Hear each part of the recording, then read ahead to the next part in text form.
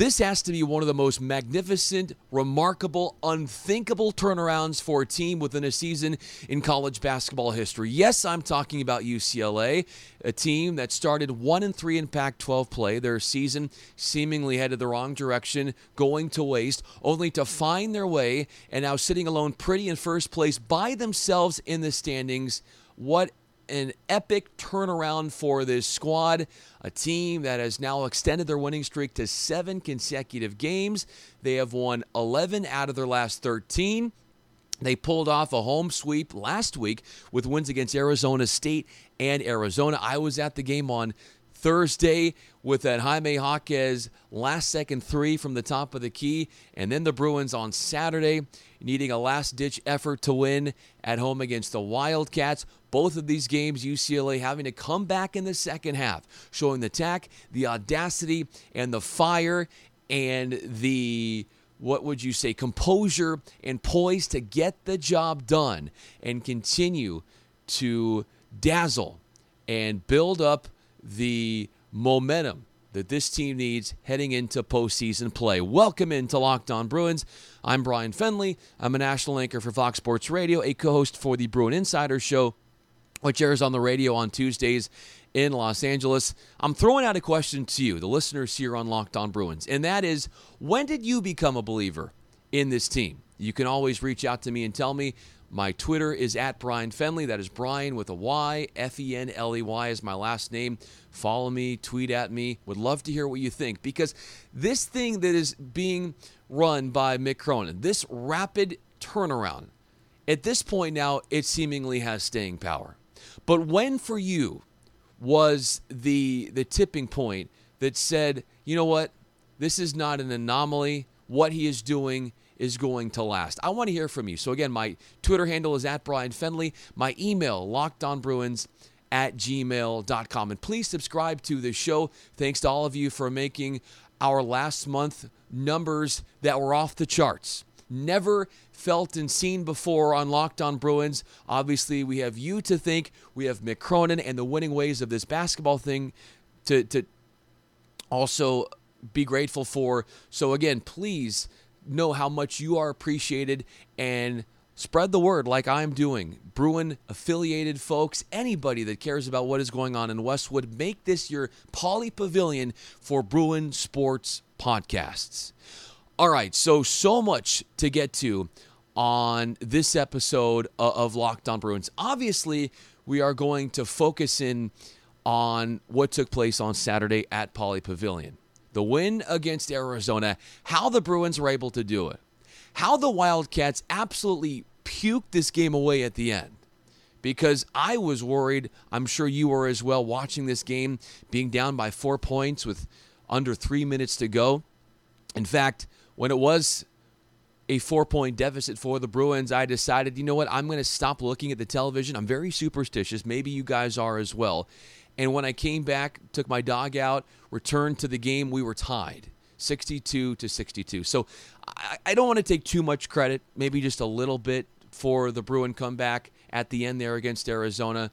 But, you know, I do have to say that I probably played a pretty big role in this win, unless I didn't. So obviously we'll recount and recap the game, how the Bruins got this thing done, star performers as well. Also want to point out, and this is something I brought up a couple days ago on the podcast, in this narrative that is going around that a good UCLA team is what is best for the Pac-12 conference and actually benefits every team in the conference. I'm going to tell you why I believe that with some in-depth analysis and my theories that I think will resonate with you and understand more about what people are saying. When people you hear say, well, UCLA returning to its roots, being that well-established team that deserves national prominence, how does that affect and impact the other teams around it in the Pac-12? And they say it does. I'll tell you exactly why it will. And let's start, though, with this game on Saturday against Arizona. I was at the game on Thursday. What a game. And it was almost like, how can you top that? Yet Jaime Jaquez hit the topside three to win it at the buzzer for the Bruins. And then Chris Smith takes over down the stretch. But it wasn't just him. It was a guy in Tiger Campbell who missed his first 10 shots in this game against Arizona. And I'll tell you something about this. The difference between a guy that misses 10 shots, ends up hitting the game winner for UCLA, which Tiger Campbell did, is that in prior years, or even at the beginning of this year, the Bruins would let their poor play haunt them in future plays. So what is, I think, symbolic or an analogy for this whole season and what's gone on is that you can have a player like Tiger Campbell struggle from the field, but have the resiliency and the self-confidence and the belief in oneself despite that adversity to find a way to make that shot. That critical shot off the window, driving to the basket, knowing how poorly he had played as far as an offensive perspective. To go 0 for 10 and then to have the bravery and the courage to still feel like, you know what, I still got one in me to make. You think at the beginning of this year, you think in the last couple of years before Mick Cronin came, that if a Bruin was playing that bad, that they would have any inner strength or confidence or mental fortitude to do what Tiger Campbell did, hit the game winner when he was a non-factor throughout the rest of the game, but made the shot of his life or his career against Arizona? No way. But that resiliency, that ability to face adversity and not allow it to be the team's death sentence, or in Tiger Campbell's case, not to allow an 0 for 10 start impact him and make him feel like he can't hit the game winner. This shows you just how much the morale of this team has changed, how everything about this team is all about mental strength and toughness. That was one of the big keys that Mick Cronin brought. That was his staple, and the guys are starting to show it. Look, as exciting as it was to win this game, I was really nervous down the stretch. You remember when the Bruins had a 1-point deficit late in the second half, and they had several trips up the court, and they could not take the lead. And then to compound the problem, the Bruins give up 2 offensive rebounds. They allow Max Hazard to make a 3-ball, which, if the guys listen to Locked On Bruins and my keys to the game, you remember I said you got to own the glass if you're UCLA. That's what we do here on Locked On Bruins. We spit the truth.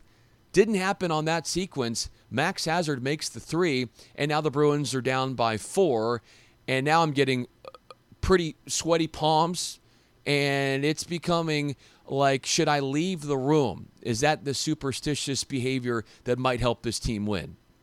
So shame on me for underestimating the playmaking ability of Chris Smith, because this guy showed up when the Bruins desperately needed him.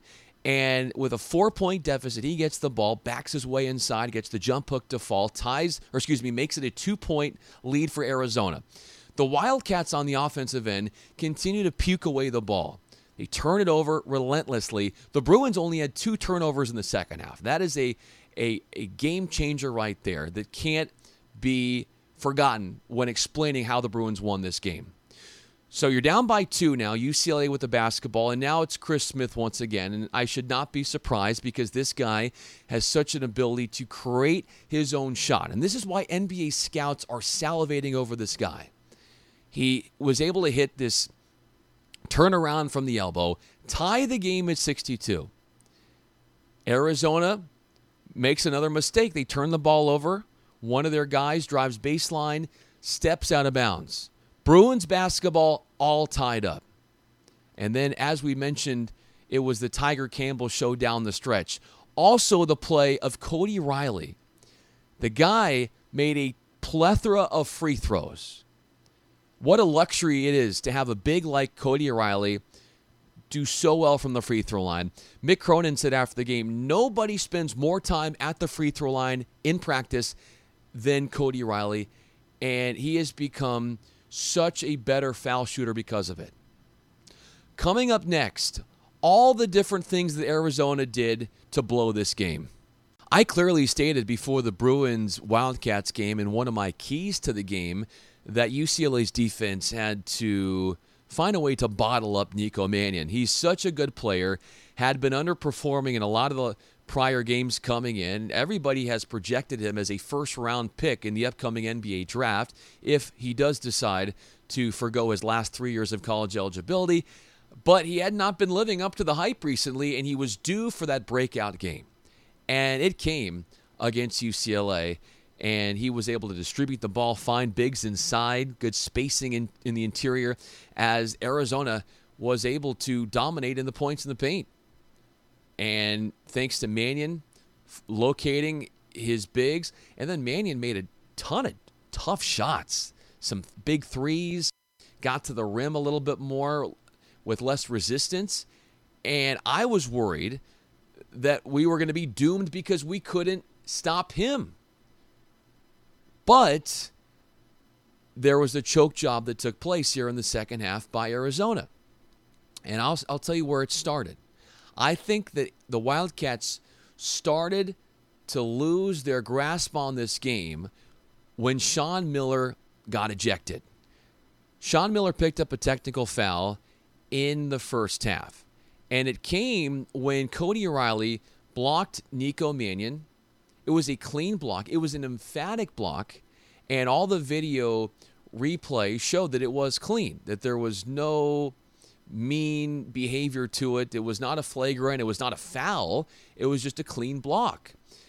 Sean Miller, who was 80 feet away, threw a childish temper tantrum because he thought, well, because of the way Mannion landed, it looked awkward. So it gave off the feeling that maybe it was a dirty play, but there was nothing dirty about it. But Sean Miller found that he had to lose his cool. And so he gets decked with a technical foul. Then he picks up another one in the second half, and he gets tossed with 13 minutes to go. It's the first sign that Arizona was headed the wrong direction. The second sign, I believe, was the foul trouble that Arizona got in. They're big inside. Najee, he gets into foul trouble. Then Gettings gets into foul trouble. And now you have a humongous discrepancy between fouls on either team. And here's where the Bruins took advantage. They were able to, you see all the turnovers that the Bruins defense created at the end? It was because they had fouls to give. And they were not worried that if they picked up a foul and were too aggressive and they reached in or went over the back, that they would send the Wildcats to the foul line, whatever it was, a foul. Now, the Wildcats were playing more passively on the defensive end because they were in foul trouble and the Bruins were in the bonus. That stark contrast right there played a tremendous role in the Bruins coming back. There was that. That was humongous. And then for this Arizona team to go and force Tiger Campbell to go 0 for 10 from the field, they could not get him to go 0 for 11. That was it. You forced him to miss his first 10 shots, but you couldn't allow him to go 0 for 11. And what made him 1 for 11, that one make, was all the difference in the game. That was all the difference in the game. And UCLA's defense put a stranglehold on Arizona the last 10 minutes of the second half. And that was it. The Bruins got the job done, and it was a thrilling comeback. Coming up next, the narrative you hear now with UCLA becoming a more prominent player in the Pac-12 is that their resurgence has a positive impact on the rest of the conference, the rest of the teams in the conference. I will tell you where that thought process comes from. As you gain a heightened awareness of this Bruin basketball team, you want to see what everybody's saying about this club from on blogs, or you have message boards on Twitter, on radio, television, newspapers. You will see a constant theme. It's going to be Bruin hoops playing really good, getting back to relevancy is exactly what's going to help the Pac-12 conference and its other teams in a positive way. So with that said, how does the Bruins playing really well help Oregon State as a basketball team play better. There's an example. Here's how it all works out. Now, stay with me here as I start to describe this, because I'm going to bring in a real-life example. What is entertainment? Entertainment is, for me, it's watching college basketball. It's also watching movies.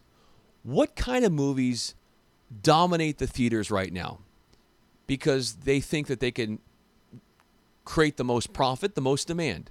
It's remakes of old movies that were already done, or it's a movie that made a ton of cash and now they just want to make a sequel. So there's a love affair for what's already been accomplished to bring back. People love, it's something about the human mind. They like brands that have already been established. They flock to them. New movies are actually old movies. The remakes, people love that stuff. It's like watching college basketball. It's people flock to the old brands. What's the old brands? It's the Blue Bloods. It's UCLA. It's Kentucky. It's all of those schools. And I know there are more on that list, but you get the point. People will gravitate to watch those schools or watch college basketball, I should say, more when those said schools are playing well, because they have been more or less dominating college basketball in one way or another for so many years. It's the titans in the sport. That is what moves the needle. So when people say, the Pac-12 doesn't really get a lot of attention because there's all these people on the East Coast and those games are on late and so they miss it. No, the Pac-12 is not getting attention because they don't have any really good teams that move the needle and that are must-see TV. If a team in the Pac-12 is must-see TV, you are going to carve out time in your schedule wherever you are to watch their game. And that's the problem with the Pac-12 in basketball. You could even say for football, too, the last couple of years, is there's not been that team that's moved the needle. USC football has been down. When you think of Pac-12 football, the first thing you think about is probably over the years USC football. But they're not playing well the last couple of years, and it's taken a lot of people's attention away from the conference. If USC football plays better, and it pains me to say this, but that does a lot of good for the conference as well. Just like UCLA basketball does a whole lot for the basketball teams. More people will gravitate towards UCLA watching them from a national audience. And then that's the other point I wanted to bring out, the final point here.